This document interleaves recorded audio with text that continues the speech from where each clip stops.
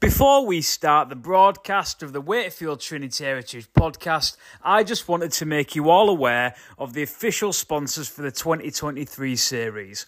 Our agency are a full-service digital creative agency specialising in branding, web and content creation.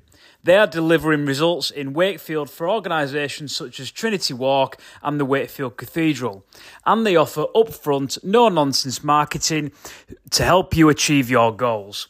Drop them a line, follow them on all their social media accounts, or take a look at their website and make our agency your agency. If you're a local business in the Wakefield area and interested in sponsoring the podcast, drop Lee or Jamie a message on the Heritage social media accounts and we'll get back to you as quick as we can. Now, over to you, Cammy. Hi, it's Cammy Chris Kamara, and you are listening to the Trinity Heritage Podcast with Jamie and Lee Robinson. They are unbelievable.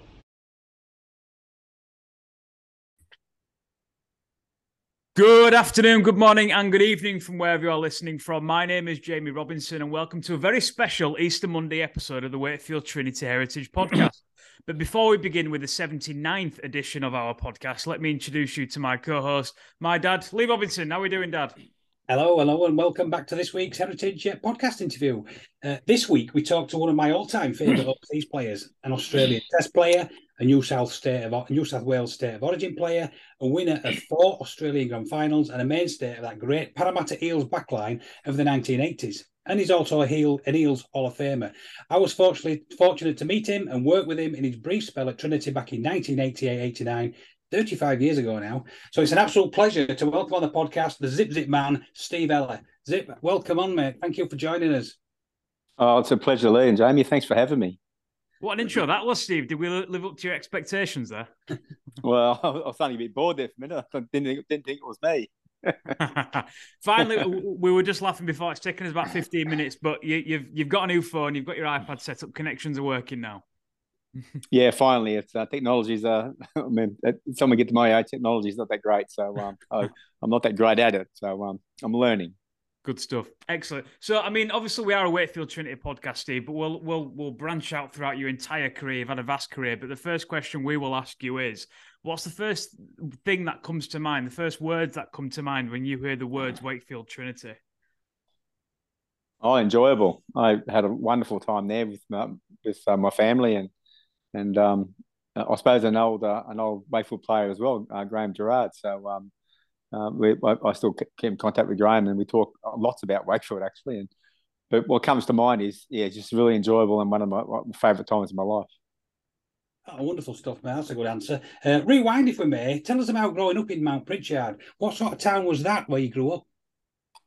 Oh, it was a working class town. I went to school at the local primary school and high school, and it was just a normal working class. My dad and mum were both working class people. They went to work an hour's drive away from home every day. Come home, and it was me and my 4 brothers and my 3 brothers and my sister, and we're left alone to look after ourselves, to get off to school and whatever. But my mum and dad were both hardworking people, and taught us really good values, and that's probably one of the good things I like about how I grew up. But it was also really low socioeconomic area, and an area that I suppose there wasn't much in regards to opportunities, but you just made the most of it. Good stuff. Was it a rugby league town? Were you sort of destined to be a rugby league player early on? Yeah, the area that I grew up in was a rugby league area. My cousins played rugby, and I as a young kid, I had an opportunity to go down and play rugby with my cousins. But where we grew up, it was a rugby league area, and my dad was a rugby league man, and so my brothers played league. So I just followed. I'm the youngest, so I followed in their footsteps. Did you follow anybody as a kid? Were you an NRL fan as a youngster? Any heroes? Oh, probably the one that comes to mind for me is Arthur Beetson. I had I suppose a infatuation with Arthur because being one of the leading Aboriginal players, and me myself being an Aboriginal player as well. He certainly led the way for me, and it was just a wonderful man and a really nice person on top of that, and yeah, just a lovely person to be around. But he was the one who I probably looked up to. Tell us about that Aboriginal culture, Steve. Just obviously being an English-based podcast, we see the All-Star game and the Indigenous All-Stars game. But what's it mean to be an Aboriginal player and from that culture? I suppose the thing that which comes to mind is it's around who we are as an identity. We're the traditional people of within Australia, and I know there's a lot of things spoken about around when Australia was settled in the late 1700s. But being Aboriginal means that you actually come from this area. This is your family links and your family ties have always been in this country, in Australia, and a lot of my there's a lot of heritage from England, Ireland, Italy, and other countries. But being from this country is really important to us, and we actually value that. And I think it's one of the. It's very similar to New Zealand, where they've got the New Zealand Maoris, where they feel as though that's their country. That's where they originated from. That's where they were born and raised. And very similar for us. It's where we originated from. And the NRL these days put a lot of some great spotlights on the Indigenous community, obviously with the likes of Jonathan Thurston and Greg Inglis as well, being main figures in that area. Yeah, I think they sort of pushed the envelope a little bit to actually have Aboriginal players recognised a lot more for who they are. Before they come along with, there was myself, there was Cliffy Lyons, there was Ronnie Gibbs. They all played in England as well. So there's a lot of players that come before them who sort of paved the way. Then you had Greg and Jonathan Thurston, who were really standouts, and they carried on. And there's a lot of good Aboriginal players now playing. So it's just a progression of who we are, and that we're traditional from the country, and we just want to be recognised for, I suppose, who we are. Did you ever feel as though you were recognised for who you were when you were playing, or was it a bit of an outcast type figure? Yeah, no. When I was playing, it was a bit different. Racism was probably a lot rife, a lot more prominent back then. Where now they've stamped a lot of that out, and there's a lot more recognition of who we are as Aboriginal people. So yeah, back in the early days, it was just something you dealt with. We grew up knowing racism was a normal part of life, and we just dealt with it. So it never really affected me, but it was always there. But yeah, as you go through in life and you learn, a lot of people become more understanding of who we are and recognise us as the traditional people of Australia. And it's great to see the likes of Arthur Beetson as well. You know, they kind of call him the grandfather of state of origin now, and they've just had the Arthur Beetson game with the Dolphins and Roosters as well. So it must mean a lot to see that going on in the present day.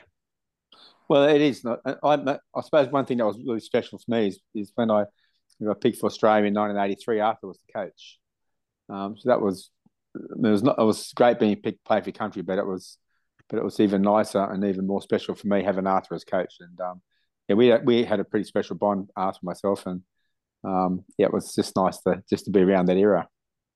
Great stuff. Yeah, he's a bit of a big legend, and he played for Hull Kingston Rovers over here in the 60s, did Arthur Beetson, long before my time, but got a big name and a big reputation over here as well. Yeah, he's certainly a larger than life, and he actually played at Parramatta in 1979-80, and when I first went there, so I actually played one of my first grade games with him, probably my second or third first grade game with Arthur, and yeah, it was just one of those special moments that you never forget. Oh, excellent. Yeah, I didn't realise that. That's a good one. Tell us about your junior club, mate, before the Eels. Was it the Mounties? What sort of a club was the Mounties? Well, I played for Mount Pritchard, which was probably one of the bigger clubs in the area. But I left Mount Pritchard and went to a small club called East Mount Pritchard. Mm-hmm. And there was a bit of rivalry between those two, I suppose, clubs, because the Mount Pritchard was the bigger club, and they didn't like the smaller club taking their players. But they had a really good coach in my age group at East Mount Pritchard, and I suppose I was at an age where I needed discipline. I was following my brothers and and my mates down there, I was going out and doing the things you shouldn't be doing. So, but they had a really good coach, and his discipline was really strict. So I decided to go over and play for him because I feel as though that was something that I needed. I suppose I wasn't learning much at Mount Pritchard as what I would like, and went to East Mount Pritchard, and I went over there with Eric Graith actually. So that was so I played with Eric since we were little kids, but went over there just to probably learn more about how to play. But what I learned was more about who I was in regards to discipline and hard work, and I think it was one of the pivotal moments that actually allowed me to do what I did. Did any of your brothers play? You mentioned you got a couple of brothers there as well. Yeah, all my brothers play. They all play for Mount Pritchard, and yeah, my elder brother moved away. David, he moved away from Mount Pritchard, moved up to the Central Coast where I currently live now. And then my second oldest brother, Norman, he was probably the best out of all of us. He was actually a front row, and Norman was a terrific player, but yeah, training wasn't. He didn't like training. But if he could be anything if he put his mind to it, but he just didn't like training and just like going out and enjoying himself. So that's fine. And my other brother Greg, he ended up playing at Parramatta with me for a couple of years, and then I played 1 or 2 seasons at the Roosters. So yeah, they all pretty good players, but yeah, I suppose I probably excelled in the way that I probably trained a lot harder than what they did, except brother Greg, he trained a lot harder than me. Did you also play for New South Wales under 17s when you were 16? Was this through the Mounties club, Pritchard? Yeah, I was playing for East Mount Pritchard, and I got picked in New South Wales. The state of wasn't state of back then, but it was the New South Wales team to play Queensland. I was under 18s, and I was still 16. Right. Yes, that was a special moment. The coach was Jack Gibson for the New South Wales team. That's the first time I met Jack. But that was a special moment because we played against Queensland in Queensland, and they had players like Wally Lewis, Mark Murray, Brian Niebling, Paul Vorton. So they had a fairly good side. So that's when I first met Wally and a lot of those Queensland players. Oh, interesting. I didn't know that story. So what's the pathway through to Parramatta Eels? How did you end up at Parramatta? Well, Mount Pritchard is an East Mount Pritchard, or a local Parramatta junior. So we just progressed up through the junior ranks, played in New South Wales in our competition. The junior rep teams had 3 different levels. You had, as a 13, 14-year-old, you played Harold Matthews. As a 15-year-old, you played Jersey Flegg, and as a 17-year-old, you play President's Cup. So then they changed the age groups every now and again to suit whatever decisions they were trying to make. But I went up through the grades with Eric Graith, and we played in all the Parramatta junior rep teams. Yeah, and just an opportunity come in early 1977. I got an opportunity to go over and play in the Parramatta third grade team with Eric Graith. We went over on the same day, got offered to play for Parramatta at the same time, and so we sort of, everything we did, we've sort of done together. But yeah, just going up through the Parramatta juniors was the way that we progressed. Excellent stuff, mate. 25th of March 1979. Do you remember your first grade debut? Was that West, or that was Magpies? Yeah, West Magpies. Yeah, that was at Cumberland Oval. Yeah, first game I went on. Yep, and yeah, I remember that. So it was funny because Tommy Radonicus was the halfback for Western. Yeah, he was Australian halfback at the time, and my auntie, well, Tommy had a sports store, and my auntie used to go and buy a lot of the sports gear. She ran a local sports club off Tommy, and when she found out I was playing first grade against Tommy, she went and seen Tommy and said, "You look after my nephew." So yeah, that was just one of those funny moments, but it was just certainly something I would treasure because it at that time I was only 72 kilo, and yeah, it was yeah, a special time because I was still being 17, 18. It was just given that opportunity to play first grade in the big league. It's certainly a daunting task, but it was just enjoyable. Did you know you were going to play? Because you had a number 20 on your back when you went on. You weren't selected. Were you in the reserve grade that came through, or were you selected Yeah, in advance? I played in the under 23s that day, Mhm. and after the game they asked me to sit on the bench for first grade. So just sat on the bench, and yeah, the opportunity came up to go on. So Terry Fernley put me on. Brilliant. Some big stars in that side as well. Obviously, you got Eric Groth by your side as well. Mick Cronin were playing. Sterlo at stand off. Graham Murray scrum half. Ray Price in the pack. Graham Gerrard in the pack. Jeff Gerrard in the pack. Big Graham Ollie and Ron Hilditch. Some big stars there at the time. Well, I used to a lot of those players as a kid. I watch them. I watch them play, Yeah. and actually running out on the field with I suppose players that I watched as a kid. Yeah, it was just one of those surreal moments.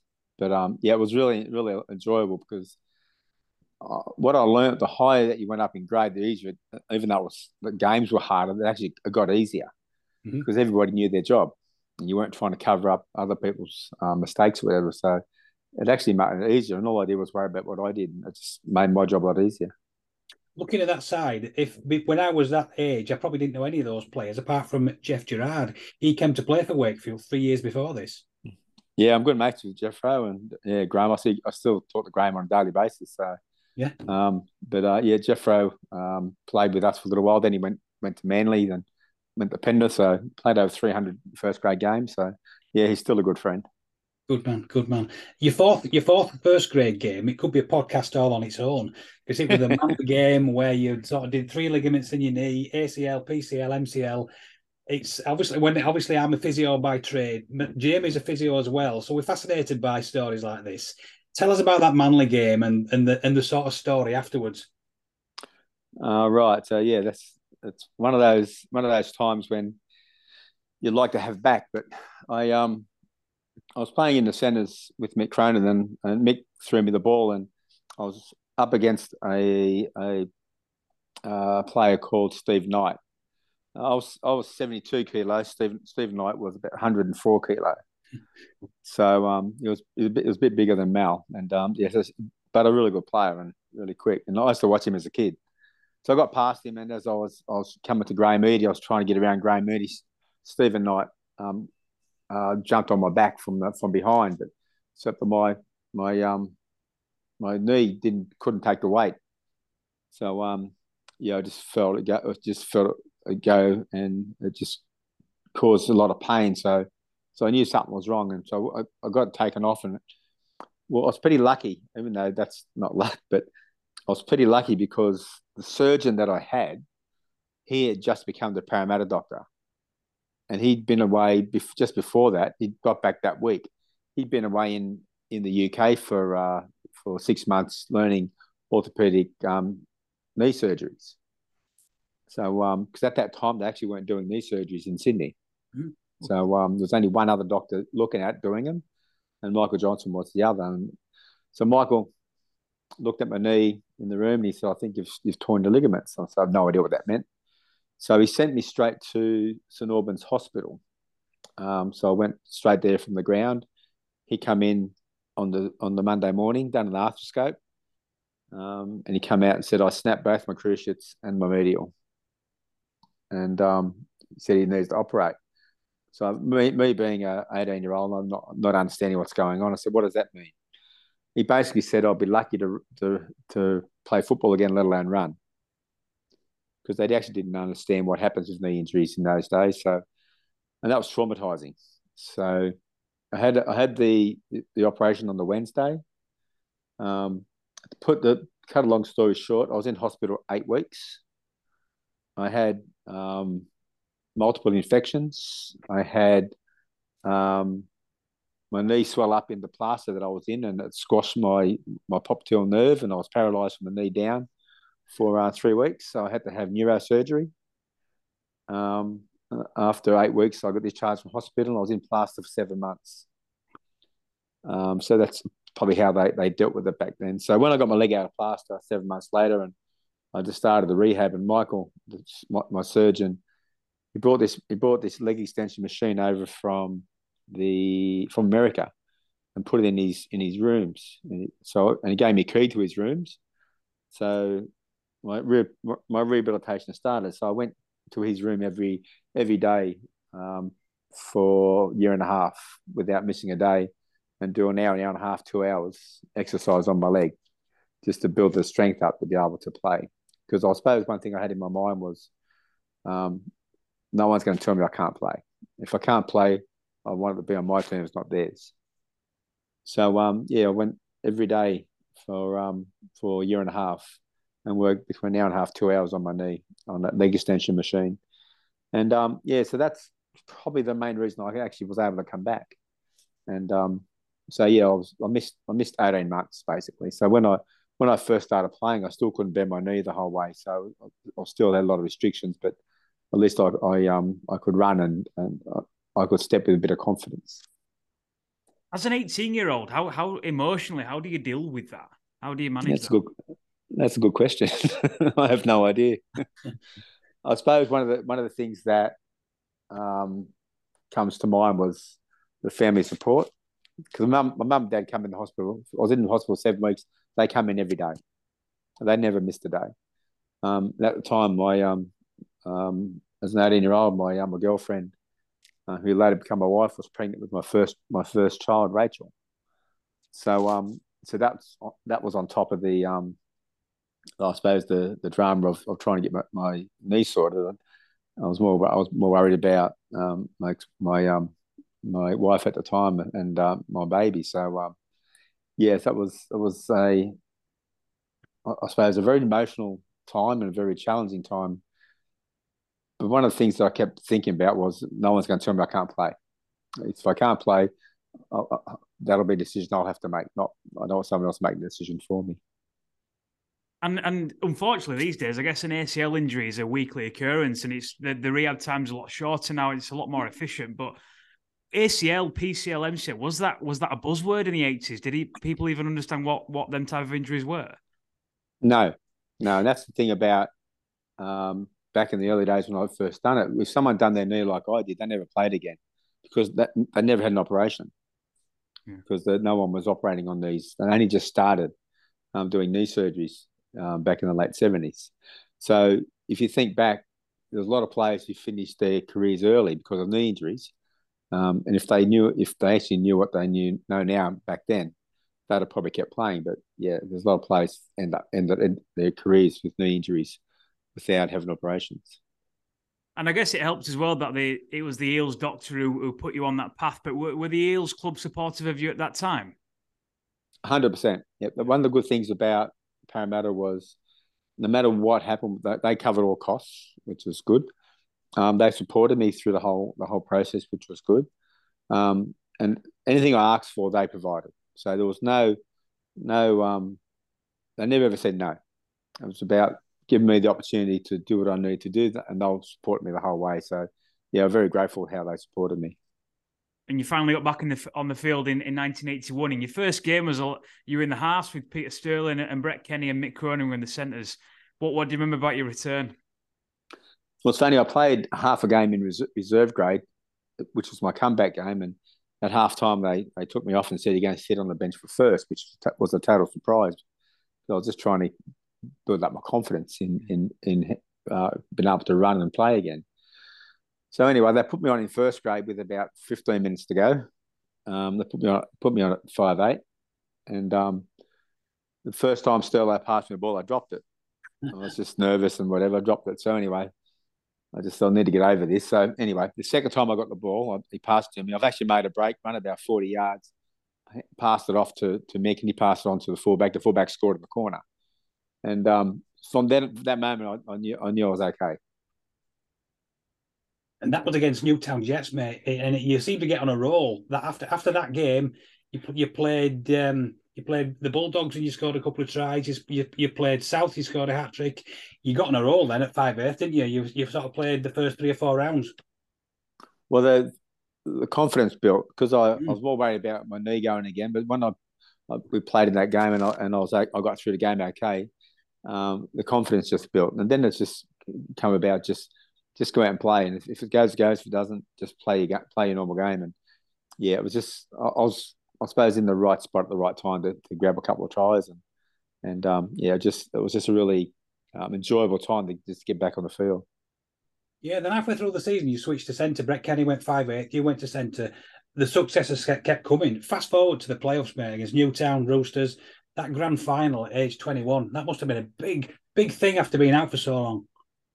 Yeah, it was. And I remember the whole final series from the first semi-final when we played Newtown and the Roosters. Then played Newtown, so Roosters, then Newtown. But the thing about those games was I actually tore my ankle ligaments. So I never trained the whole final series, and it come to the grand final. I still had torn ligaments in my ankle, so I had 3 or 4 needles before the game. Had 3 or 4 needles at half time.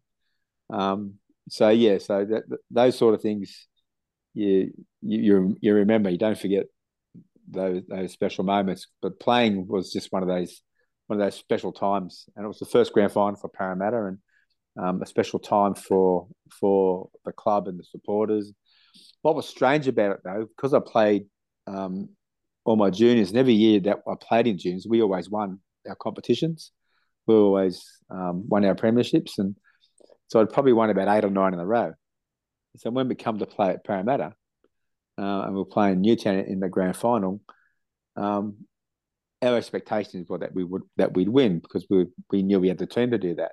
So when we did win, I didn't realise how important it was to the fans, to the club itself, until we got back to the Leeds club, probably about 10:30 that night, and 10:30 that night. There was over 25,000 people outside the club. The bus had to stop 2 kilometres from the club and get police escort into Parramatta Leeds Club. That's when we started to realise how important this was. It was just one of those special moments that you don't realise when you do something special, how special it is. Great stuff, yeah, wonderful stuff. And then the following season, you did it again. But one of the things that stuck out at me when I looked at that, you couldn't beat Manly all season. And then in the playoffs, they beat you 20-0, and then you got them again in the grand final. You remember that 82 season? Oh, 100%. Manly had a terrific side. They had a lot of, I suppose, Australian players at the time. They had a dynamic halfback, and Les Boy was playing in their side, and yeah, they were just like a terrific football side. The thing about Manly was we couldn't beat them. Every time we tried, every time we played them, they beat us, and they didn't beat us by a little score. They always beat us by a big score. We played them in the semi-final, and they beat us 20-0. Yeah. So it was like, what are we going to do to beat this team? But we always knew we had the team to beat them. It's just, how do we do that? That comes down to the coach. The coach we have was just, I suppose, one of those people who knew what to do and when to do it. And his guidance, his confidence in us. I remember he come in at half time, and we scored 4 tries in about 8 minutes, going into half time. I remember Jack coming into the dressing rooms. He looked at us and said to the whole team, we're sitting there waiting for him to talk, and he says, "You guys know more about this game than I do. I'll see you at the end," and walked out. So I was like, okay. So it must be going okay if he didn't have anything to say. So yeah, in second half, all we needed to do was defend. What was Jack Gibson like as a bloke, away from kind of Jack Gibson, the coach? A lot of people look at Wayne Bennett and think Wayne Bennett's very serious and whatever. And Wayne was one of Jack's. Jack was Wayne's mentor.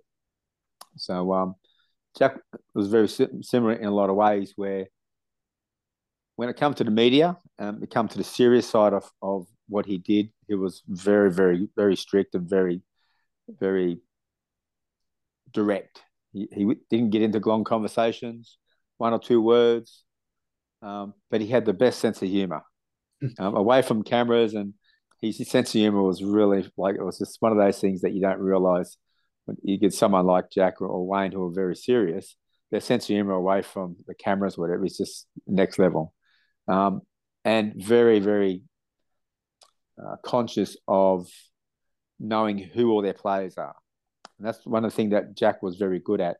He knew who the players were. He knew that their strengths, their weaknesses, but he was more concerned how you were going off the field than on the field, because he always had this theory that if you're doing really well off the field, you've got no dramas off the field, you're doing really well, um, your on-field performance will follow. If you've got troubles off the field, that'll follow you on the field as well. So he had this gift of knowing when players weren't playing that well, that something was going on with them away from the game. So, yeah, he'd help them sort that out and get them back to playing well. He's one of those special people who can do that. Wayne Bennett's very similar.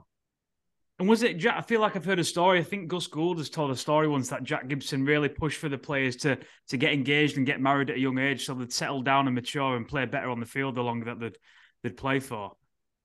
No, he never. For us, he didn't. That was something he never spoke to us about.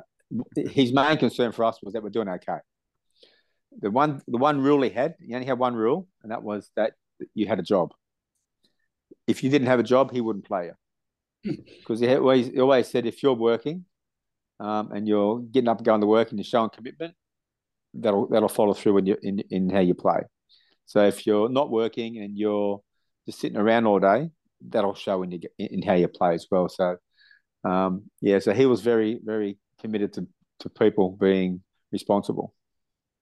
And I guess those attributes that Jack Gibson kind of embedded in that team is why that they were so successful over that 80s period. You know, people talk about that Parramatta's 80s side now and can still reel off 10, 11, 12, 13 of all the players.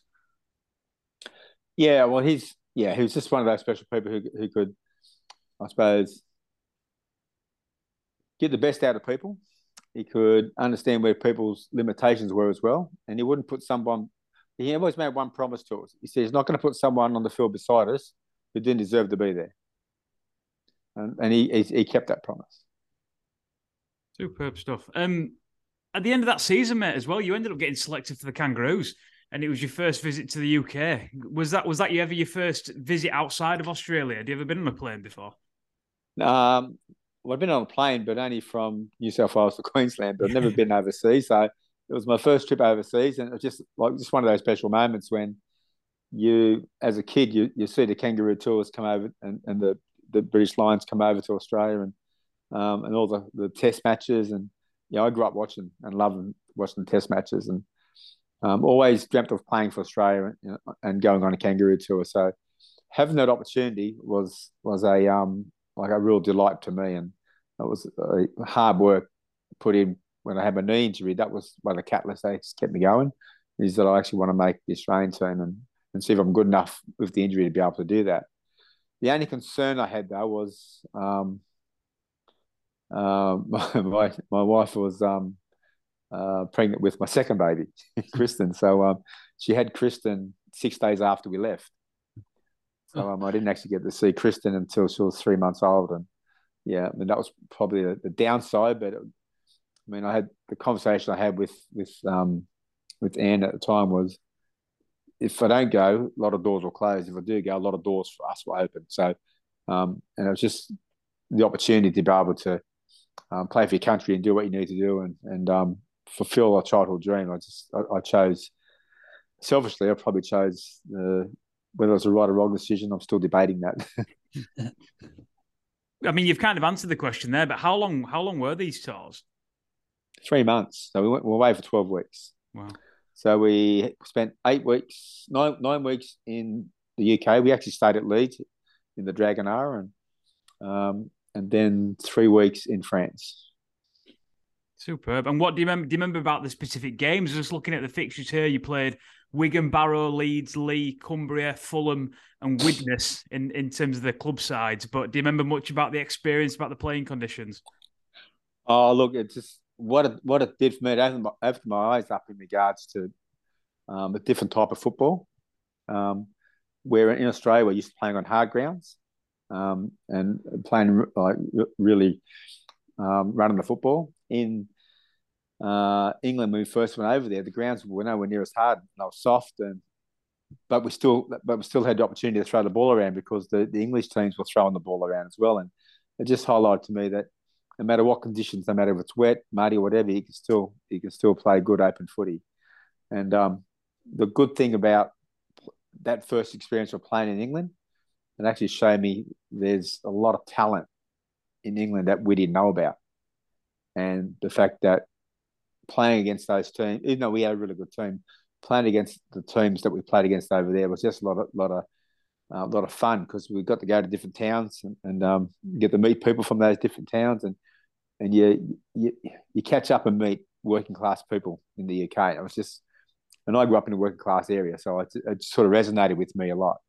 And it was just one of those things that I just treasure. And it was our first experience of the Zip Zip Man. Tell us about where that name originated from.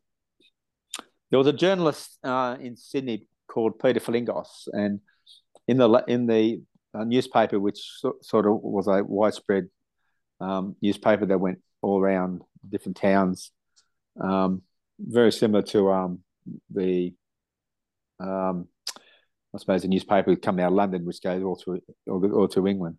So so he had an article in that paper every week about the try of the week. And so he described that I got the ball and I zipped here and I zipped there and got past this person, passed it on to Brett Kenny, who passed it to Eric. Eric scored.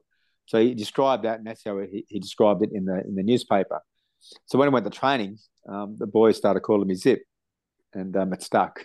So yeah, as a journalist, the late Peter Flingos, it was nice. It was a really nice fella.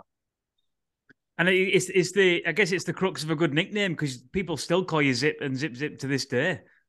Oh, my wife calls me Zip. My kids call me Zip. So yeah, it's just a normal progression for me now. So I'm just so used to it. It's normal. Superb stuff. I love that. And then you came back home, 1983 season, another success, Steve. A grand final again, and you're beating your local rivals, your biggest rivals, Manly, 18-6. Does it get any better than that? 3 in a row. Look, we I suppose come back, and I think we're probably tired. And I know Brett was told he had to take a couple of weeks off because he wasn't playing very well, and we sort of struggled through the start of the season, but we sort of gained momentum towards the back end of the season, and we just got better as the season went on, and once again we played Manly in the semi-final. They beat us again in the semi-final, and once again we played them in the grand final and were able to overcome them in the grand final. And it's just having 3 in a row, the last team to do that is just something special. And Penrith have got an opportunity this year to do it, so good luck to them. And it's just one of those other special moments you have in your life that you don't realise how important they are. 40 years down the track, you don't realise it's since that grand final. It's the last three-peat. So it's just nice to see. I was going to bring the modern day into it because they are talking about Penrith a lot. Do you think they can do it this year? Well, they've got a good side. They're I don't think they're as good as strong as last year because they lost a couple of their key players. Yeah, but they've got good players in their team, and so I'm not going to predict that they can't, because I think they've got the team to do it. Just whether any other teams come up and are able to play better on the day. And were you a keen watcher last year when Para got to the grand final for the first time? Oh, it was very sad. Yeah. Yeah. We all the old players, we all went out in the grand final together. Ah, brilliant. That was good. It was a lot of fun to catch up with the guys, but it wasn't the result we wanted. But just the club's doing really well. They've been in the top echelon of teams for a little while now, but it's just we can't get across the line for that big one. So we'll hope that'll come eventually. You took the next question out of my mouth, really, because over here at Trinity, we sort of building up our past players association and bringing back the old boys on regular games. Do you your Parramatta boys still get together? There's two things. We have a reunion every year, which all players that played at Parramatta. That's in Parramatta Old Boys organise that, so that's always nice to catch up with all the old fellas and all the guys you play with in all grades, not just the first grade. And probably for the last 25 years, any player that's played in the grand final with us, we have a reunion on the Gold Coast. Mm-hmm. So for 25 years, we go up and spend every first week in November. We spend 3 days up on the Gold Coast together. And out of 26 players, we get an average between probably 15 to 18 players turn up every year. And it's just really nice to catch up. And it's just one of those things that we just continually do. But it's funny how when you catch up for long periods of time, the conversations change. So now the conversations are changing. Like the last one we had, what funeral did you go to, and what illnesses have you got now? What doctor are you seeing now? So the conversations are changing from, I suppose, sport and all the stuff you used to do to ailments and family stuff. So it's really cool.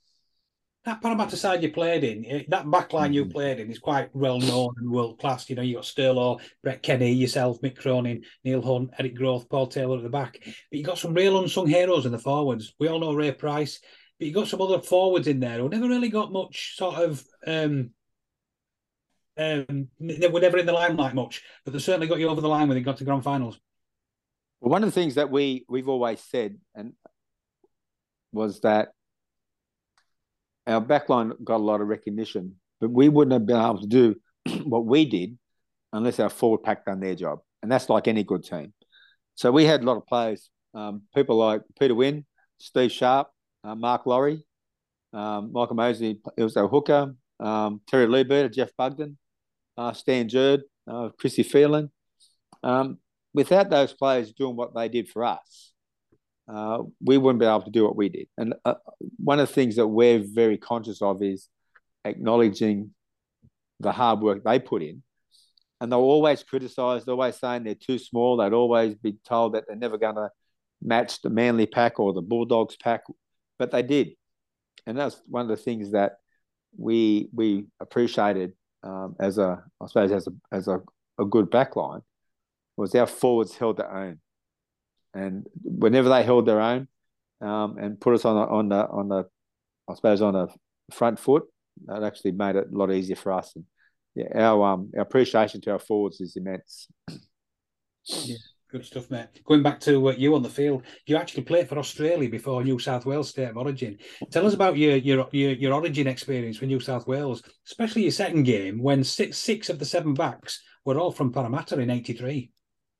Yeah, well, that game was actually in Sydney, and Queensland beat us in the first game, and yeah, it was just one of those times which you don't realise is going to happen. So they picked They should have actually picked the whole back line, because Paul Taylor was probably the best out of all of us at the time, and never got a start. They picked the Roosters fullback, a fella called Marty Gurr, who was also a really good player. But people underestimated how good Paul Taylor was, and we never underestimated that. We knew how valuable he was to us. He would have been great in State of Origin. But we having our back line on the field in that game made it a lot easier for us, because we all knew each other's game, and we ended up winning that game 8-4, I think. And it was just one of those times when you know that they've picked the right team, and we got the result, so it actually proved it. But they didn't do it. They didn't pick the same team after that. You mentioned Paul Taylor there. He came to Wakefield as well the year after you. He only lasted 24 minutes. He did his medial ligament against Leeds, and he came over to play for Oldham as well. But he was a star player, and he was quite excited. We were quite excited when he came, but it was just bad luck that he did his knee in the first 20 minutes. Well, he's one of those players that he's probably 11 stone, probably 75 kilo, 80 at the most, ring and wet, and he's one of the toughest players I've ever played with. He'd make 50, 60, 70 tackles in a game. Mm-hmm. What we always found was that Sterlo got a lot of recognition for what he did in the games. Yeah. What they didn't realise, Paul Taylor done half that work, and Sterlo got the credit. Yeah. Because they both had long blonde hair, so they couldn't tell them apart. So yeah, Sterlo got credited for a lot of tackles that Paul Taylor actually did. So, but we wouldn't have won without him. He was just one of those players that we know we needed in our team. And Jack Gibson was a coach who knew Paul Taylor needed to be in the team no matter what position. So he played him second row a couple of games at 75 kilo. And still done like 40, 50 tackles. Okay. Just another, you played just before you sort of left Parramatta days. You had 3 games for the for the Kangaroos again. You went on tour in '85 to New Zealand. They were special test matches in '85. Yeah, they were tough matches because New Zealand beat us in the last test. We won the first test. The second test in Auckland, we only won that by scoring a try on the bell just before the final siren. So we only just scraped over the line in that test match, and then we played at Carlaw Park again. Then New Zealand beat us 18-0. But it's just one of those times when it was just tough. They really come out hard. I mean, that's when they had a really good test side. Ewan McGowan, Mark Graham, Brent Todd, they were playing in those teams, and to some of their players, also Filipano was just dynamic. He outplayed Wally in all three test matches, and Wally couldn't even get close to him in those games. And Olsen was just one of those special players. When he was on, you couldn't stop him. Just talking about State of Origin again there, Steve. Everyone sees what the phenomenon it is now. It's kind of the picture, the poster of Rugby League every single year. But what was it like in them early couple of years to be a part of it?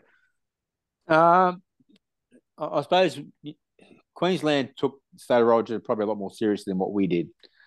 We were always seen as the big brother in regards to states, and they probably took it a lot more serious than what we did.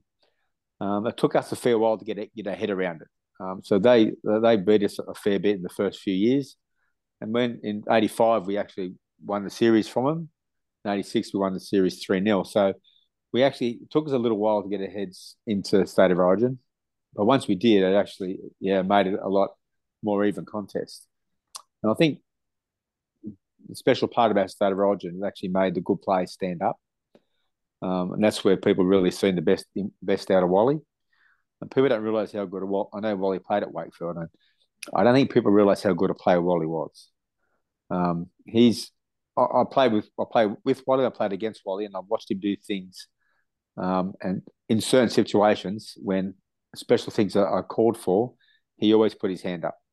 When the hard yards were needed to be made, Wally always put his hand up. And they're the things people don't see. And it just amazed me how calm he was under pressure. And he was just one of those players that held Queensland together for a long time. And just looking at your credentials in retrospect, Steve, by the time you were 26, you'd won 4 grand finals, you'd been on 2 tours, you'd played State of Origin, you'd played all these years at the top club like Parramatta. Did anything seem to faze you athletically? Were you ever fazed? Were you ever stressed when you took the field? No, probably, yeah. Because I enjoy playing, it didn't stress me at all. I mean, yeah, you get nervous. Nerves are good though, and I always found that if I wasn't nervous, I'd probably be in trouble playing. But I always found if I was nervous, that was good because you're actually on the game. And nothing, no, never worried me, never fazed me. Probably playing test matches. Probably you got a lot of people with high expectations, and there's a lot more pressure. But you just do what you do. And I've always never worried too much about getting stressed by games, because you go into a game with a game plan, you train, you do the hard work, the rest should cover itself. And I went, not to scare you too much, Steve, but I was born in 1992, so I missed the entire 80s really in terms of playing. But speaking to people like my dad and family and friends and whatnot, it seems like 80s was really the golden period of rugby league, especially in Australia, with they still talk about the start of Origin with the Kangaroo tours, with names like Wally Lewis, Peter Sterling, yourself, etc. What was it about that era that really stood out? Oh, it's a good question. I think what stood out for me was the way we played. I think a lot of games, especially in Australia, defence started to become paramount. So before that, attacking football was just the way it was, and the defence was probably not as important.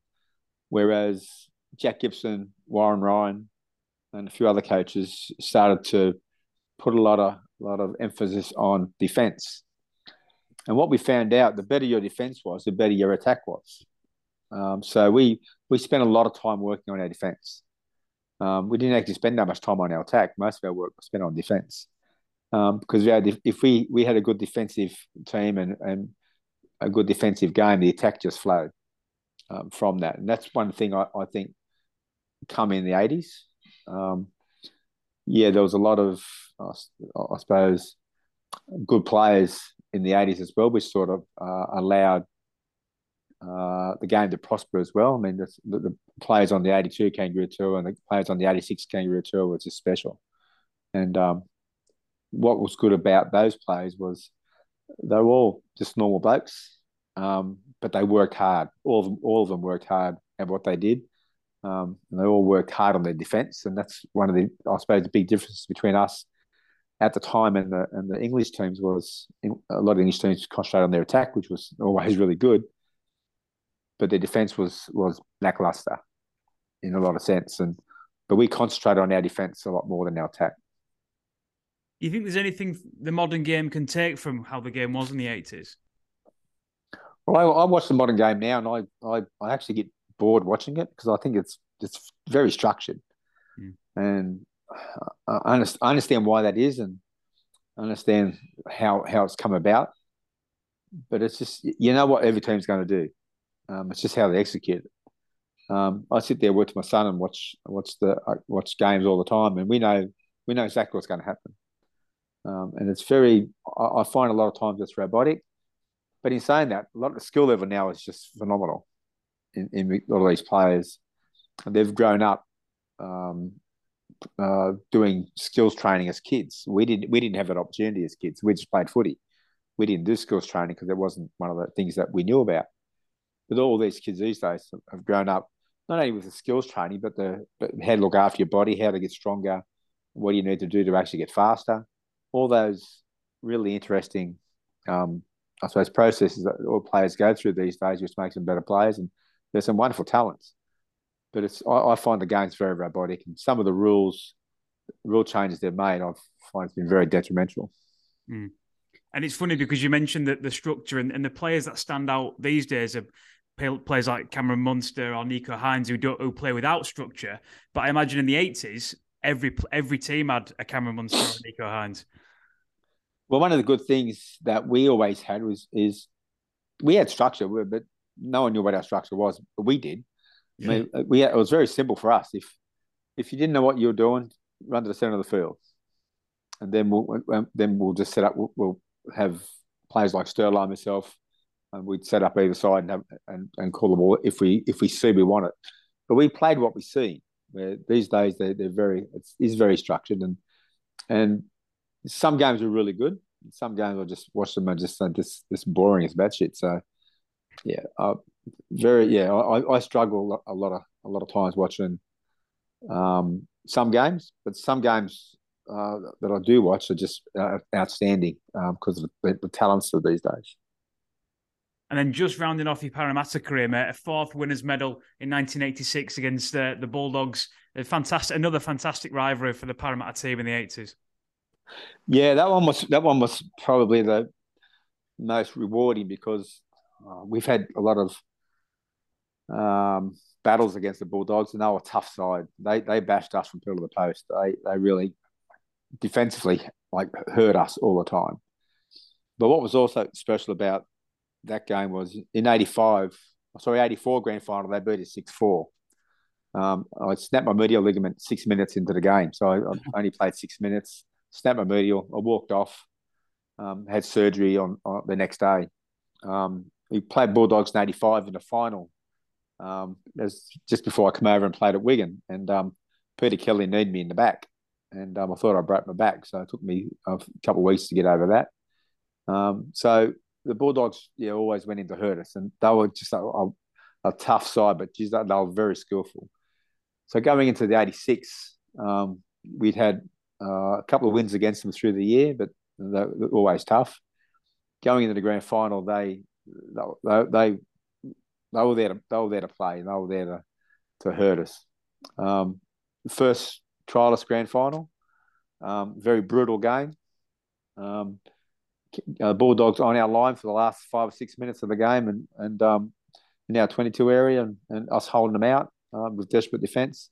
Yeah, you couldn't write a book about it. It was just one of those special moments. But getting revenge from them from '84, where they beat us 6-4 and then beating them 4-2, was just a very nice moment.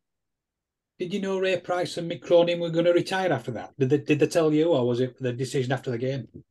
Oh no, they never spoke about it, but we sort of knew they were going to retire because they were old bastards by then. Yeah. So we knew we had no idea they were going to retire. That wasn't a surprise. The Crow had come back from an eye injury, so he couldn't play on anyway. So he was lucky to see out of his left eye. So he was going to retire. When we had no idea Pricey was going to retire as well, so it wasn't a surprise to us. But it was nice to go out and on a winning formula for them. Amazingly, Ray Price, he was an old bugger then in '86. 3 years later, he came to Wakefield. Did you have any input in that? Did you tell him anything? Well, he rang me actually and asked me about Wakefield. I thought I told him, and how good a place it was, and that was, if he goes over, he'll really enjoy it. So so we had a conversation, and whether that influenced me or not, I don't know, but I know he went over there with Brian Jackson. That's right. Yeah, a couple more Parramatta players. Before we leave Australia, mate, and sort of come to Wakefield, I've got to ask you about your Wigan experience. Very short, very rewarding. 24 games, 21 tries, won the Lancashire Cup, won the John Player. How did that come about? How did the sort of signing? Who sort of tapped you up for that? In '85 in New Zealand, we were playing in the last Test match over there, and there was a front row player for us, Greg Dowling, and Greg said to me, "I'm going over to play for Wigan at the end of the year." I went, "Oh, good, no worries." Anyway, I didn't think anything of it. Anyway, I come back to Sydney and probably going into the semi-finals in '85. There was a guy called John White who he was like he was a good friend, but it was like a player manager for us, and he was probably one of the first managers. But he wouldn't accept any money off us because he was one of our good mates. So he rang me and said, "Do you feel like going over playing in the UK?" I went, "I haven't given those any second thoughts, John," because John organised for Brett to go to Wigan the year before. Mm-hmm. John also organised for Sterlo and John Muglen to go to Hull. Mm-hmm. So he had the contacts, and he had a really good contact with Maurice Lindsay. So I said, "Why did you ask that?" He said, because he spoke to Maurice Lindsay and he wanted to know if I was available. I went, "Oh." I hadn't heard of Maurice by then. It's the first time I'd heard of Maurice. So I said, "Oh, I haven't given it a second thought." So anyway, I went home and spoke to my wife, and I said, "If we had an opportunity to go to the UK, would you go?" She goes, "Jump at it." I went, "Okay." So I rang John back and said, "Yeah, I'd be interested in what they got to say." So John just rang Maurice. Maurice come back. John rang me back and said, "Okay, you leave a week after the semi-final, or a week after your last game," which ended up being the semi-final. You enjoy it, mate? Because you had a little bit of success over there. Yeah, look, it was because I played in the '82 tour. I had a bit of an idea, and like Wakefield, I really enjoyed it because it was just totally different type of atmosphere than Australia, and it's more emphasis on attack. Alan McGuinness and Colin, what's second name now? Were the coaches, Colin Clark. Colin Clark, yeah. Mm-hmm. So Colin and Alan McGuinness were the coaches, and yeah, they're lovely fellas, and they let me run my own race in regards to playing, and they end up buying Ellery. Ellery come over as well, and Joe Lydon come over a bit later. So I got to know some of the really good English players and become good friends with them, and I suppose it was the lifestyle which I really liked. I mean, the football was great. Really enjoyed the football, but the lifestyle was just what I really enjoyed. And that's one of the reasons I actually wanted to go to Wakefield, because living in Lancashire, I wanted an opportunity to live in Yorkshire and experience two different cultures. And it was just one of those experiences that, it was just very special. Do you remember playing Wakefield? I know you're looking at your Wigan stats. You play your first 12 games, you got 17 tries. You were on a right roll. Wakefield Yep. were in the second division at the time, and we drew Wigan in the cup. Do you remember coming over and Yep. playing at Bellevue? Yep. Because I marked Graham Gerrard. Did you? He was in the centres, and yeah, actually Wakefield gave Wigan a tough game in that game, and yeah, Graham was really proud because I had scored. And probably about 3 minutes to go, I chipped over his head, picked it up, and scored under the post, and he got real cranky at me. So yeah, I know we beat Wakefield that day, but Wakefield were terrific that day. Actually, they were probably one of the toughest teams we played. It was, yeah, because obviously we were in the second division. You were flying high at the top of the first division, and the score was 21-30. So we really Yeah, sort of give it to you that day as well. we only got away in the last few minutes of the game. It was a tight game the whole way through, and yeah, it was just one of those games that I always remember being yeah, tough. And no matter what we did, no matter how hard we tried, yeah, we couldn't shake them. But yeah, just got away in the last couple of minutes of the game. 7,000 turned up as well. 7,000. We'd love 7,000 now, but 7,000 Yeah. when we were in the second division were phenomenal. So that were happy days. Fast forward, mate, 3 years. You came to Wakefield. Why Wakefield in '88? What happened to sort of bring you here, and who approached you? um, uh, Stuart Stuart Farrer. Stuart Farrer. Yeah, I've got the second name, but Stuart Farrer called. He actually called John White again. Oh, yeah. John Rainey said, "Did you want to go back to England and play again?" I went, "I would love to." And then he said, "You got a." I had a couple of offers, and he sort of gave me the rundown of all the clubs, and he said, who'd you pick?" And actually, I knew Topo was the coach, and I decided I want to go to Wakefield because there's two things. It was in Yorkshire, so it was different to Lancashire, and Topo was the coach. Oh, brilliant! Did you know Topo? Or had you come across him in the past? No, well, I played against him, Yeah. but I actually hadn't met him. But I'd heard a lot about Topo, and I knew how good a player was, how good a 5'8" he was. And I always had this thing: if I'm going to learn how to play 5'8" better than what I am, I need to learn from a good 5'8". So yeah, it was because Topo was a 5'8". I decided to, and I heard a lot about him anyway, so decided to come to Wakefield. Wonderful stuff. Dare I ask what the other offers were? Which other clubs? I can't remember now. Actually, I can't remember who they were now.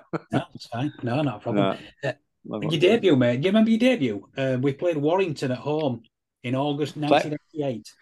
Yes, and they were a tough side, and because they had Phil Blake play for him, and they had Les Boyd play for him, and they had Brian Johnson from St George play for him, and yeah, they were tough. But I suppose what was good about the time was an opportunity for me to get to know the players I was playing with, and yeah, what I really liked was the players that I played with at Wakefield. Yeah, never took a backward step, and that's I really like playing with them.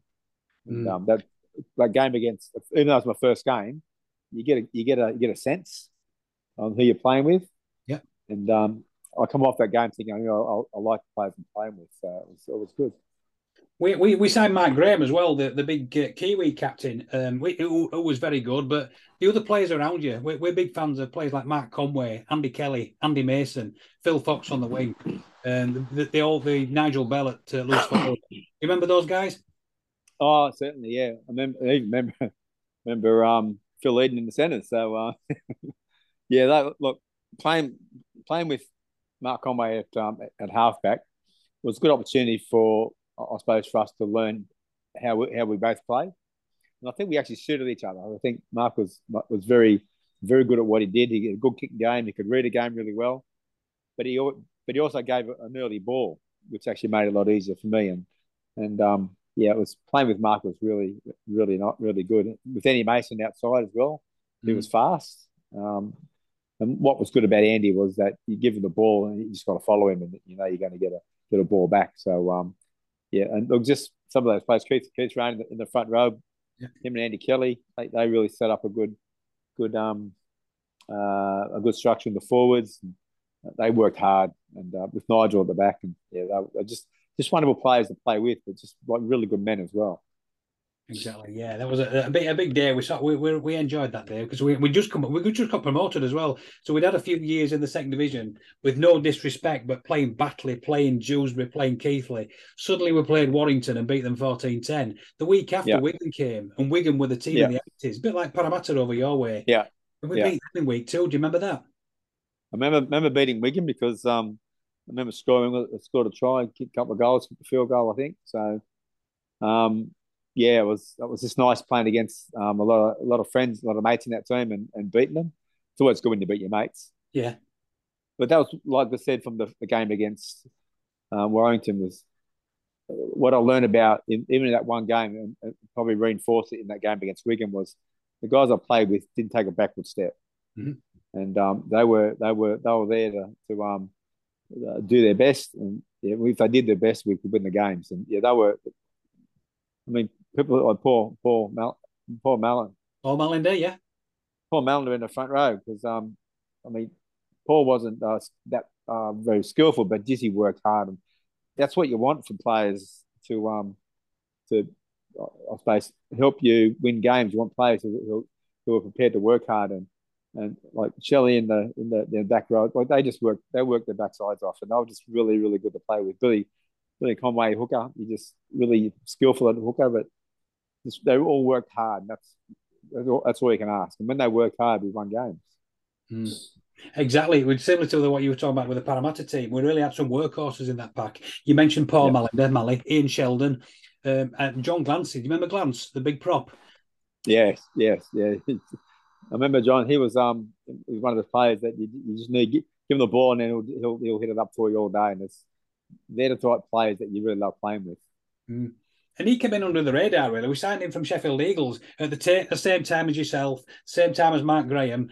Nobody really heard of him, but by golly, he did some work for us in that season. Well, I think one of the things that people don't realise is that the work they do goes unseen, but they're noticed by people like myself and people outside us, because if they don't do their work, it's hard for us to do our job. But they done their job really well.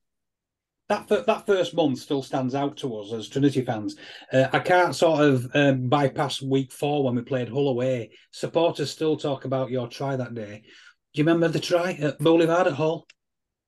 Actually, there was 2 times. There was that try was one. The other time was when Andy Mason scored, and there was we put I think I tipped over the top, kicked it through again. Andy picked the ball up in front of the post and scored. And then when Craig Coleman was playing for Hull, it was about 60 metres out, I think it was, and he chipped over the top and I caught it. And I think I was just running because I was scared to get tackled. But it was one of those runs that you just I always remember, because one of the things that I learnt years ago, when you're running towards the fullback turns his back on you. You can actually turn him inside out. Yeah. But you need to be able to turn him inside out. It's hard to do, but if you turn him inside out, there's no chance of getting it. So as I was running towards the fullback, he actually turned to chase. So I've gone the opposite side. So he's turned around. So I've come back, and it's just one of those things that allowed us to get across the line. And I do remember that try. So it's funny. I sent a photo over to Steve Cram of that try not long ago and signed it for him. So it was just really nice. Superb stuff. Steve, you've spoken about the players, the team, the coach at Wakefield at that time, but what do you remember about the physio and the medical staff? Well, what can I say?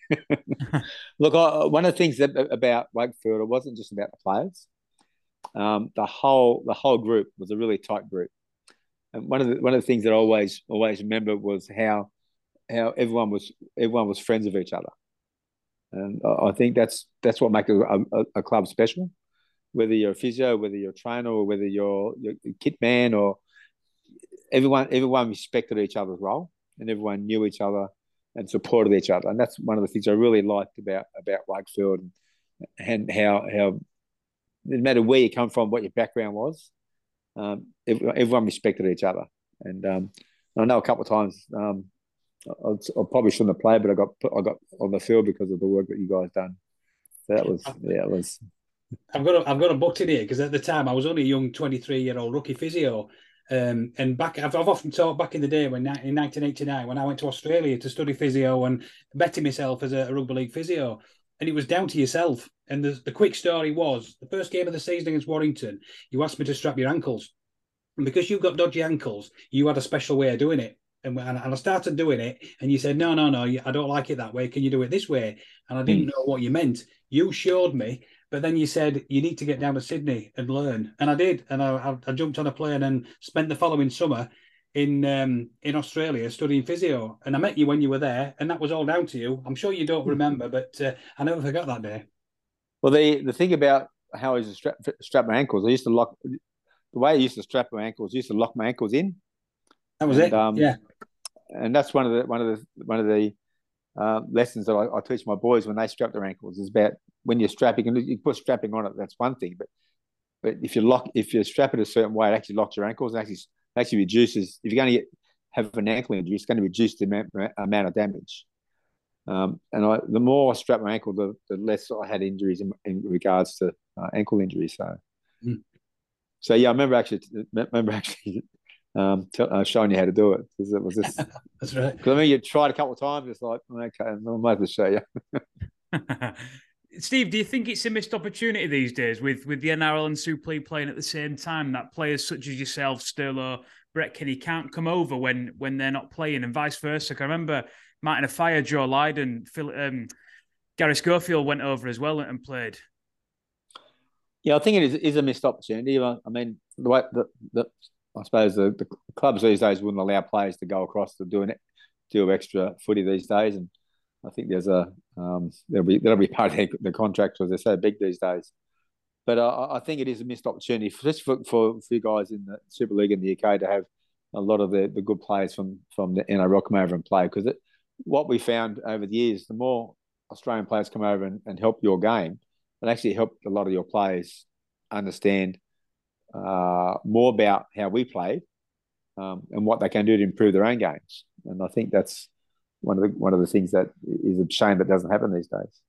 Definitely as well, and obviously it's been a thing since Adrian Morley came over that a lot of our best English players will come over and improve our international game.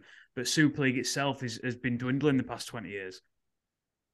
Yeah, I haven't seen much about the Super League, but I did follow Sean. I'm good mates with Sean Wayne, so I did follow Sean's team for a bit. But I suppose I always look at if you in the UK, there's a lot of good players. You got a lot of good players over there. If you bring the really good Australian players over to play alongside them, they actually get better. And I think that's one thing that's been missing. I know you need to grow your own, and I agree with that. But if you had Jonathan Thurston go over there and play, imagine how the team around him would have learned. So I know when Greg Inglis went over there and played, Greg was past his best, but it would have made the players around him a lot better, a lot more confident. So having really our best players come over and play over there actually allows you to learn a little bit about how to play a bit better. Do you still keep an eye out for any Wakefield results? Well, I'm Steve. I'm on Messenger with Steve Cram. So Steve keeps me updated what's going on. So I'm here on a weekly basis. So yeah, so I'm hearing what's going on over there at the moment. So it's been interesting to see. It's changed, but it's just nice to see how the club's going. Good stuff. But back to 1988 for that season, we were top of the league after 4 weeks playing. We were really going well. We'd beaten Wigan, we'd beaten Warrington, we'd beaten Hull, and then the wheels fell off. We lost the next 10. You know, you remember sort of what happened? Well, yeah, I mean, I put it down to we actually bought Mark Graham and Brent Todd over to play with us. And one of the things I really liked about Wakefield and the players I played with is that, yeah, we defended our backsides off, but we in attack we played footy. We played what we seen. Any opportunity we'd have a crack at it. If nothing's working, kick for field position, go down, tackle, get the ball back, have another crack at it. What happened was Mark Graham got in the top of his ear about changing how we played. He said we need to start running corridors and doing this and that. And and he started, I suppose, confusing our forward pack on their role, because I couldn't understand what he was talking about. I mean, I played NRL and played with Australia, and I was fairly intelligent in regards to footy. I had no idea what he was talking about in regard to structure. But the structure he was talking about was what they did at North Sydney, and that's how they played at North Sydney, and it wasn't very successful. And look, the structure was probably good. We probably didn't have the team to play that structure though. But I think when we started changing the way we played, we started to follow that structure of certain corridors. This forward's not allowed to be on that part of the field. They've got to stay in this part of the field, and I was just confused how it was working. And I'm sure our forwards would have been confused as well. And so from then on, we started losing. From then on, we couldn't get a win up. And so unfortunately, Brent and Mark left after one of the games, and left us. And I remember Topo coming to me and he says, Mark Graham and Brent Todd's left us to and they've gone to the airport and gone back to New Zealand. I went, oh, okay, I didn't know that. He said, I want you to be captain. I went, well, I don't feel like I should be captain. That should be a local player. I'll only be captain if all the players agree to it. So I didn't think it was my place to say I should be captain, so I didn't. So my understanding, Tobo spoke to the players and they all agreed. So I took that role on. And Tobo asked me, he actually asked, what should we do in regards to playing? I said, we should go back to how we played when I first started here. Go back to playing just normal footy. We kick for field position, we tackle hard, work hard, and just play what we see. Because you've got players who can run the football. Let's run the football. And it's funny, our first game after Mark Graham and Brett Todd left, we won. Because we actually went back just playing footy and playing the footy that all the guys from Wakefield knew how to play. And we just complimented them by just, I suppose, looking for good field position with our kicks and just having good defence and just minimising our mistakes and just playing footy, play what we see. Exactly, mate. Because the week before that was when we played. Hull Kingston Rovers had done the double overs, and Hull Kingston Rovers were bottom of the league. And the week before, we lost 6-12 at home to Hull Kingston, and it was windy, It was raining. Mark was there, Brent was there, and that's when they went home. The week later was Christmas, Featherstone Rovers. That's the game you're talking about. When you were captain, we had 13 players from the Wakefield district, along with yourself and James Lullby. So together with those two overseas and our local boys, we turned it round against Featherstone, and we beat them twice in 2 weeks. Twice in 2 weeks, that's right. Because one of the things that comes to mind the whole time was everyone kept worrying about Graham Stedman. Yeah. And everyone said, oh, Graham Stedman's this, Graham Stedman's that, Graham Stedman's this, Graham Stedman's that. And I said, well, who's Graham Stedman? and that's because I actually didn't know who he was. And everyone kept saying, like, he's going to this tour, that tour. And I just said, stop. I said, I'll take care of Graham Stedman. You worry about your job. And every time we got the ball, I got hold of him, and I remember scoring 1 or 2 tries, and we set up a couple more, and it was just really good, nice to see us back on the winning circuit again, and it was just, I suppose, having that confidence just to play open footy like they were used to, allowed them to enjoy the game a lot more. Because I know trying to play to the structure that Mark and what brought, which was a structure North Sydney played. I mean, I struggled with that. And it was just, I'm not sure how our forwards were coping, because I wasn't coping with it. But that's what Topo wanted to do in regards to changing how we played, because he thought that was better, because Mark explained to him that was better. And in some sense, it's probably the really good way to play if you got the players to do that. But the players we had at Wakefield, they were used to playing proper footy, not structured footy. And we're better at open footy. I remember you saying that. Yeah, if you were confused and you didn't follow it, I thought, by golly, we are in a mess. But that we still go back to that Featherstone game. We still talk about it over here now. It's basically 30-odd years ago. And all our old boys, Johnny Thompson came out with the reserves to replace Mark Graham. Paul Mallender came into the side. Ian Shelford, Sheldon came back. You Gary Price's, your Andy Kelly's. We can go on and on. and that local community really sort of got us over the line over the new year. Well, what I found was really good about that, not only were they locals, but they didn't have to worry about stuff they didn't understand. And like Topo said to me, he said, "How are we going to play?" And I said, "We'll just go back to playing footy, Topo." I said, "Why don't we just go back to playing how we played?" I said, and that's the bottom line for me was keep it simple.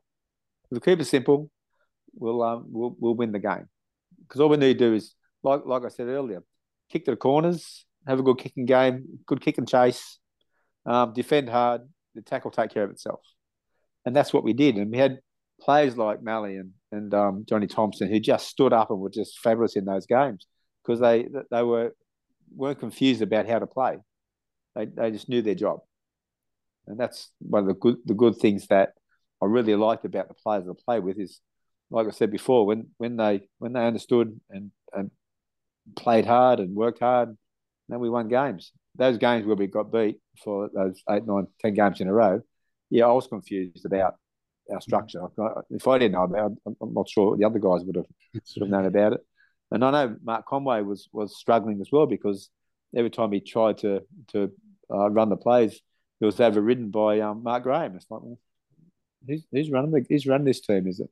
And that's where I suppose when they left, allowing Mark Conway to play his natural game, allowed us to play our natural game, and it actually made it a lot better. And because, like I said, Marcus is a terrific halfback, and I think they took a lot of his skill away from him in those games where we got beat in that structure that Mark Graham wanted to play. But I think when we went back to just playing footy, that allowed him to actually play what he sees, and that's what he done best.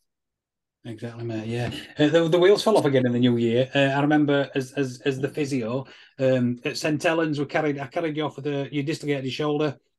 A month later at Salford, you did the same. Another month later at Warrington, you did the same. This shoulder of yours, had you had shoulder trouble before you came, or was it a new thing that hampered you? I had shoulder surgery a couple of years earlier, but it was never a problem. And then all of a sudden it started dislocating. So those games were dislocated against Salford. I think I dislocated it twice.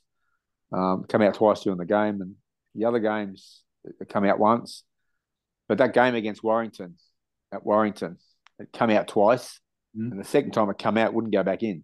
Yeah, and I've had to force it back in, and I just knew then I'm in trouble, and I wouldn't be able to finish any games. Any other game I was going to play after that was just going to have my shoulder come out again, and it wasn't going to be any good to anybody. So that's when I walked off the field and actually hung my boots up. Again, similar question to what I asked you before in regards to your knee injury, but retiring from all you've known to do from a young age at 29, how emotionally did you deal with that? I suppose there's two things which come to mind in regards to retirement. One, it was a relief because my shoulder kept dislocating. And I'd come back to Australia and had surgery on it. So I was just worried about coming out and not going back in and causing me major trauma. So that's one thing. But the other thing was I was really glad I finished in the UK because it was just one of those times when I just cherish as my favourite times. I mean, I know I played in grand finals in Sydney and done a lot, but my favourite time of playing footy is when I played footy in the UK. Wigan, I really enjoyed Wigan. Wakefield was just something special for me. And the time I had with my family I suppose to put it in context, it wasn't about the footy. The footy was a catalyst for me to be able to take my family and give them show them a different way of life, give them the opportunity to learn more about another country, and experience another country. And I suppose my daughters went to school in Wakefield, and it was just really nice for them to be able to experience that. And they still talk about it today.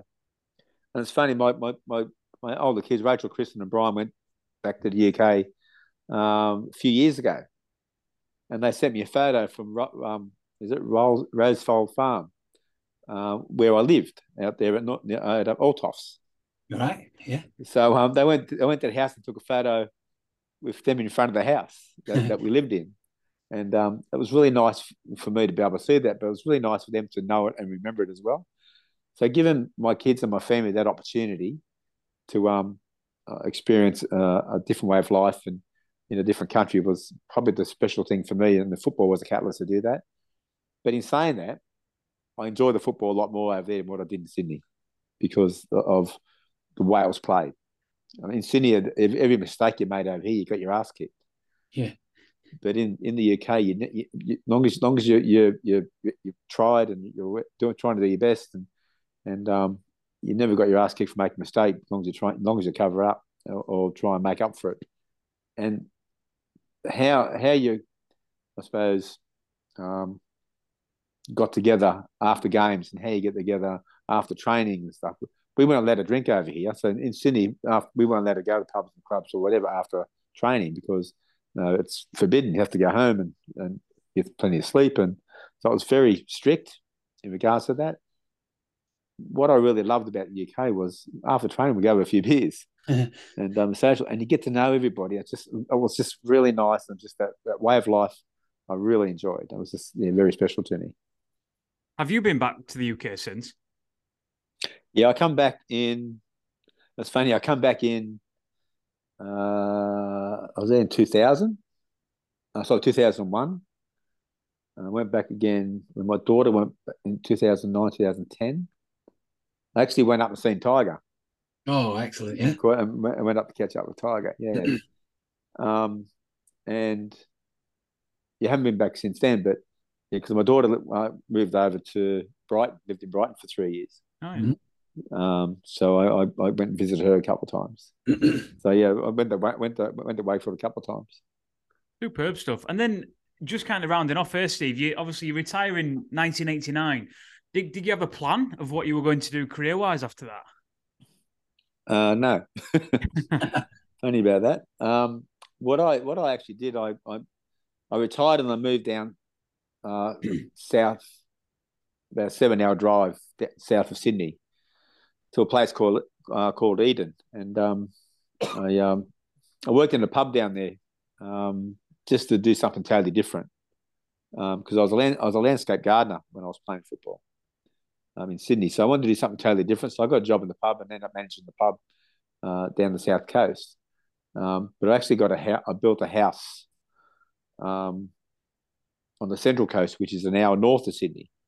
And so I built that house while I was living down in Eden, and after 2 years, I moved up to the central coast into the house I built, and I got a job in the local hospital as a landscape gardener, and I've been there ever since. Superb stuff. Superb stuff. And do you do anything else in the community now? Well, at the moment, I manage an Aboriginal health service at the hospital, so I've been with the hospital for 32 years. What I like about it is I live close to the beach. My wife surfs, my boys surf, so they just go their boards and walk down and have a surf, come home. I'm 10 minutes away from work, so the lifestyle is really nice. So I enjoy the lifestyle. I got 5 kids: Rachel, Kristen, Brian, Nathan, and Mitchell, and they all live local. So I got 5 kids. I've got 6 grandkids, and they're all local, and it's just really nice to be able to catch up with them all the time. I watch my grandsons play footy all the time, or they might play Oztag or they play touch. So I spend a lot of time watching them, and I spend a fair bit of time with my granddaughters as well. So it's just really nice having that family time, and your lifestyle where I live is really nice. It's great that you practice this gratitude and you're really thankful for little bits and bobs like that as well. Because you'll be surprised to hear this as a Yorkshireman, but I surf and I love to surf as well. But my closest beach is 2 hours away, so I have to. It's a really conscious effort to make a full day of surfing, whereas you can walk down 5 minutes and you can have a surf. Well, where I live on the Central Coast. I'm 10 minutes from 6, 8, maybe 8 different beaches. Oh. So depending on what way the wind's going or what way the swell's going, you can always get away somewhere. Oh, so my boys and my wife love it. And last but not least, I ask this to everyone, Steve, but are you a happy man? You seem like a happy and content man now. Yeah, I'm happy. I suppose it's a good question. I turned 63 this year, so I'm getting on like everyone else. But yeah, I'm happy and content. Life's been really good. I suppose playing football for whoever I played for has opened doors for me. It's also allowed me to meet a lot of different people. But the bottom line for me, I could do all that and enjoy it. But the bottom line for me, as long as my family's healthy and happy, I still enjoy going to work. Yeah, my two youngest boys, Nathan and Mitch, both play rugby, and I watch them all the time. And so it's a really nice lot for me. It's a good lifestyle. My wife's she's a real busy lady. She surfs, she sails, she rides bikes, she does a whole range of other stuff, and so seeing them happy makes me happy. And life's good. Superb stuff. And just a kind of a little trivia point for us, out of all the players that have ever played for Wakefield, do you know which heritage number you have? Oh, someone told me the other day. Graham Gerard told me the other day. He did tell me. I can't remember it though. So you're actually number 1,000. So you were the 1,000th player to ever play for Wakefield Trinity. Yeah, that's right. He told me that. Yeah. Yeah, bang on. So if there's ever anything that's picked out, and everybody always sees that at the Trinity Club we have a board with every player that's ever played for Trinity, and 1,000 is bang in the middle and stands out, and Steve Ella's there in bright. Oh, that's pretty special. When Graham Gerard actually told me that a little while ago, and so I can't remember my Parramatta's playing number. It's easy to remember now. You'll never forget it. I'll never forget the Wakefield one now, no. Definitely. So, Steve, you had an exceptional career, Australian Kangaroo Tour, State of Origin, 4 Grand Finals winners' medals. But for Trinity, you played 20 games and 102 points. And it's been an absolute pleasure to chat with you regarding your entire career. And thank you for giving us your time and your patience with the Wakefield Trinity Heritage podcast. Oh, guys, I just want to say thank you for giving me the opportunity, because, I don't sit back and reflect a lot, but having the opportunity to think about all the guys that I played with at Wakefield has been really nice and really special, because they're not only good players, but they're just wonderful men. And we had some really, really fabulous times together. And yeah, we worked hard and spent a lot of time playing footy and off the field. And it was just really lovely people. And they're working class people as well. And that was my type of people. So I want to say thank you for giving me the opportunity. And if you ever do find yourself coming over again, we'd be more than happy to present your heritage certificate of number 1,000 to you at Bellevue. Well, if I get the opportunity, I'll let you know that I'm coming over. Good stuff. Excellent stuff. Brilliant. Thank you, everybody, for listening to the episode 79 of the Wakefield Trinity Heritage Podcast. You can find us on podcasting platforms worldwide and follow us on Facebook, Twitter, and Instagram for further information and real-time updates on the podcast. Massive thank you once again to my co-host, Lee Robinson. Thank you to the Zip man coming all the way from down under, Steve Ella. I have been Jamie Robinson, and we will catch you all down the road. Hi, it's Cammy Chris Kamara. You have been listening to the Trinity Heritage Podcast with Jamie and Lee Robinson. It's unbelievable.